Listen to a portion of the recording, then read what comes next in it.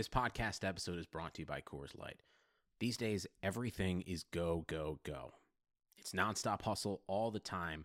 Work, friends, family expect you to be on 24/7. Well, sometimes you just need to reach for a Coors Light because it's made to chill.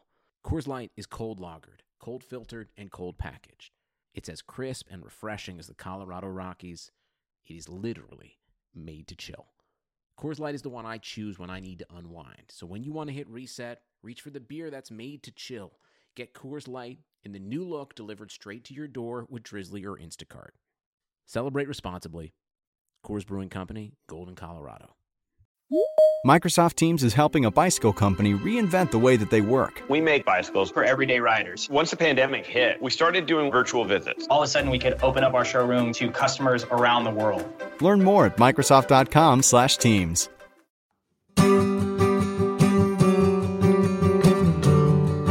Welcome to the East Coast Offense Podcast. This is Chris Liss, the host of it, and going solo today. It seems like it's no big deal after doing 3 hours solo on XM on Sunday, and I was smart to do that because for some reason Peter Shanky, the RotoWire president, agreed that we would do 5 Sundays in the preseason hosting on XM. Of course, no one wants to do that on Sunday, and they're 3-hour shows. We did it last year; it was like an hour. But because I was willing to do it solo, I basically took 2 slots, right? I took my slot and the co-host slot, and that was the only one I had to do. Whereas the other poor saps like Jeff Erickson and DVR had to do 2 Sundays, 3 hours apiece. So I'm feeling pretty good about that. Got that behind me. I really have been wanting to do a lot of these East Coast Offense podcasts, but I haven't been able to. I was in New York for my sister's wedding, which was a pretty good trip. Well, I can't even tell this story. It's not even appropriate, even for this podcast. One day, when I have my own podcast and I can't get RotoWire in trouble, I will tell these kind of stories. But anyway, it was good. It was a good party. It was a good wedding. It was fun. But I couldn't really do the podcast from there. And then I hosted like 5 or 6 shows in the last 8 days on XM. So that's my excuse. But we got one now. I want to just talk about something that I mentioned on XM in a segment a couple weeks ago. And I was thinking about that Breaking Bad scene where Walter White, his wife Skyler is, and if you haven't seen it, well, this isn't really a spoiler. She's worried, because he's involved with these criminal elements, and she's worried about, what's going to happen to their family, and what if someone knocks on the door at night, and and that's the end. And Walter White replies to her, he says, "No, I'm the one who knocks. I'm the guy that knocks on other people's doors." And on one level, it's kind of like, oh, that's a badass line, like I'm the one who knocks, but on another level, it's just kind of true, right? I mean, you involve yourself in an activity long enough, and then you become the expert, right? Somehow, imperceptibly, you go from student to teacher or novice to expert, and there's no real demarcation where that happens. Suddenly he is the bad guy, and he realizes, no, I'm the bad guy. I'm the one they need to be afraid of. And of course, in the story, it bore itself out that he was the bad guy. And it reminds me, my friend used to study the martial arts, the Japanese martial art, Aikido, and he did it for a few years, and he, was doing all these demonstrations and competitions and whatever.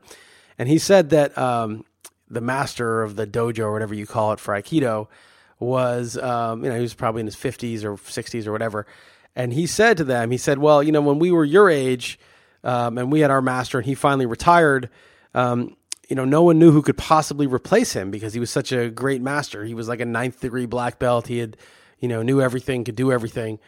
And then suddenly they were just up, and then they were the guys. And it kind of happens like that, right? You think that like there's some other person out there that knows or who's the master of this, but if you do the activity long enough, you become good at it. You eventually attain some mastery of it, and then over time, then you're the guy. And I think, with fantasy football, it's just totally at this, it's not 2000, it's not 1995 where people are just getting into it and they're picking the players they like most, or, the player who made the Pro Bowl, and they don't really understand fantasy scoring and how it works. But I think in 2015, I presume most people who read RotoWire and who listen to the XM show, the people who are our audience who might download this podcast, are pretty expert at this endeavor. They've done it. Some of them are new, but most of them are done it for 5 years, 10 years more, 15, 20 years. And you're the one basically who knocks, right? Because there's nobody out there that's going to tell you who to pick, because nobody knows. Nobody knows a goddamn thing. We know facts about the players. We know the team situations. We know the health situation. We know, a bunch of facts which are public information and publicly available. And if you read RotoWire or some other good source, you will know them also. And then where are we at? It's just a matter of judgment. Whose judgment's better? And why should you ever put somebody else's judgment ahead of yours if you all know the same facts? Why should somebody else's judgment, because they have a radio show, because they write for a website, even if they've won 5 titles in some big league, why would you put their judgment ahead of yours? It's your own life. It's your own team. As long as you're informed and experienced and have the facts, it's you who has to make the call. And you should never substitute someone else's judgment for yours. And I remember I got into it first with my brother, because he always takes these tips from these hedge fund guys he knows. He lives in New York. He works in real estate. He works with a lot of very rich hedge fundy types, and they always have this stock that's good and whatever. And he's lost his ass on a couple stocks. I lost my ass on one of them. The second one that he told me to buy, I bought very little amount, and it's down 75, maybe 80% now. And I don't really care. I mean, I'm not happy I lost $1,000, but it's not life-changing like the other stuff. So I'm just glad that I just was thinking for myself. And obviously this week has been terrible for most investors, although today was a little bit of a bounce back. But just bottom line, I was trying to tell him, look, stop listening to these guys. He's like, well, they know way more, they're way more savvy. Basically what happened is a friend of his runs this company and convinced him to invest a lot of money in it. And it seems legit, whatever, to him, and his friend seems very convincing. And then but he doesn't know. He's not a professional investor. So these other very savvy guys also bought in. And he thinks, well, if these guys are willing to invest their own money in this company, then it must be legit, because they're not easily suckered. They're not, they're hard asses. They're going to want, numbers and really break down everything before they put their money in. But that's 5 years ago. And this thing has, gotten crushed. And so, I was just like, why would you substitute your own judgment for these guys? Maybe it was his own judgment and just confirmed it.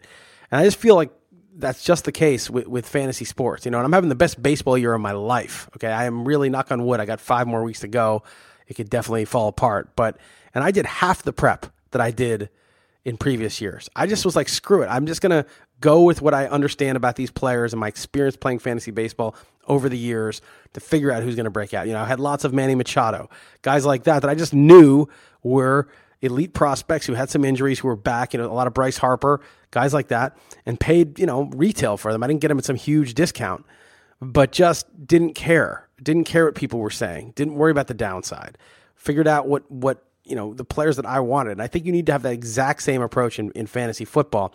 And it's funny because people say, well, who do you like? Who should I draft? Where should I pick a quarterback or whatever? And if you want to be, and we're just back to investing, it's like if you wanted to be like Warren Buffett, you wouldn't buy the stocks that Warren Buffett buys, right? If you wanted to be like some other famous investor, you wouldn't buy the stocks they buy, because they don't buy the stocks that someone else buys, right? So if you were to buy the stocks they like, you actually would not be like them at all. They don't do that. They do their own research, make their own calls. They probably know a lot of the other famous, super successful investors. They don't go with tips off of those guys. They all do their own work. I mean, that's what they all have in common. They all make their own calls, right? They're not simply just, I'll just do what Buffett's doing. And so that's why it's just stupid. If you want to be an excellent player, why would you do what I think or what someone else you hear thinks? You don't want the answers. I don't even want to know what those guys think. I don't want it to bias me. Usually I end up doing the opposite, because I'm like, that guy's probably wrong. And that's bad too, right? Because now what they're thinking is affecting my decision. It shouldn't affect it at all. It should just be me looking at the player, looking at what's going on, figuring out for myself, evaluating all the factors. We know health, team context, role. Team context meaning, who's blocking for him, who's the quarterback, if he's a running back. Role, how many carries does he get? Does he get goal line carries? Does he get third down work? Does he catch passes? I said health, role, and skills, obviously. Is he fast? Is he, good at running routes? What are his skills? So there's really 4 things: role, team context, skills, and health. You look at those factors and you run them through your own sort of evaluation. There's no sort of easily quantifiable way to say, well, this guy's coming off sort of a hamstring injury in camp, but he's super skilled when healthy. You can't assign a number to that. That's just 2 factors that everybody's going to weigh a little bit differently. This guy's on a great team, but he has to share carries. This guy's on a bad team, but he's got the carries to himself. How do we weigh these things, right? Do you want Mark Ingram? Good team, share carries. Good offense, share carries. Or do you want Latavius Murray? Maybe he has the carries to himself, but he's on a bad team. That's not an easy decision. Everybody is going to weigh it a little bit differently, but the important thing is that you weigh it. yourself, not based on what you heard. And it's very hard. I mean, I think a lot of people go through life and they don't even know why they believe what they believe. A lot of people, their religion is what their parents told them. The music they like is what they think is supposed to be cool. Their politics or what people around them like. I mean, I don't know how many people, maybe that's a depressing take on how people are, but at least some people are like that. I've seen people they don't even know why they think what they think. They just absorb the thoughts around them and then just go to repurpose them. That's not what I'm talking about. I'm talking about not looking at what anybody thinks. It doesn't matter. ADP is good to know for only one reason, and it can be a curse too. It's good to know because you don't want to take someone in round 3 who's going to be there in round 6. You don't want to waste a pick early. But it's terrible if it prevents you from taking a guy in round 3 who's not going to be there on your next pick, but maybe goes 12 picks later most of the time. That's a curse because your evaluation, your aggregation of those 4 key factors, health, skills, role, team context, may say that this guy should go when it's your pick. And the ADP can actually screw you up. So I'm not even, and I kind of know what what someone's ADP is just generally because, the market and the crowd are pretty readable. I mean, you don't know exactly. And when you get to past round 10, it's such a crapshoot anyway that just take whoever you want. Don't worry about whether you think they'll be there to round 14. You just don't know. And the cost of missing a 10th rounder is not a big deal. Now, if you don't want to take a 6th rounder in round 2 just because you think that 6th rounder ADP is worth a round 2 big, and you may even be right. There's no point in doing that. Get him in round 4, get him round 5 just to be sure, round 4 to be sure, but don't wait, so those early picks matter. Once you get past round 10, it does not matter at all. All right, that's just what I wanted to say. It was just something that occurred to me, man, I hope my brother stops listening to those dudes. That stock, I'm not even going to say which stock it is, but it is getting absolutely crushed. I mean, worse, obviously everything's gotten crushed this last week, but that one was especially brutal. I'm going to be doing these things hopefully twice a week. We'll see how much radio time and other stuff sucks up the bandwidth here. One other thing, I highly recommend you check out RotoWire, rotowire.com/pod. It's a free 10-day trial. You do not need a credit card.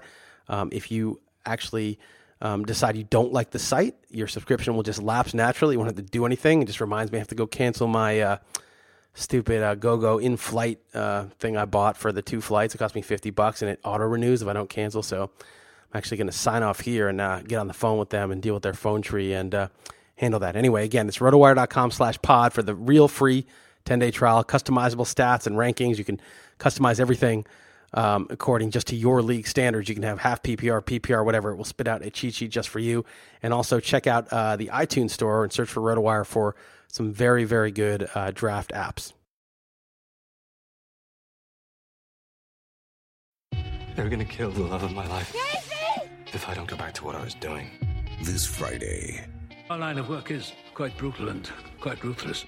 How far would you go for love? You steal truck, bring it to me. Then you make your money. Is it dangerous? Of course it's dangerous! Nicholas Hoult, Felicity Jones, with Ben Kingsley and Anthony Hopkins. All this trouble, all this pain, for love. Collide. In theaters Friday. Rated PG-13. May be inappropriate for children under 13.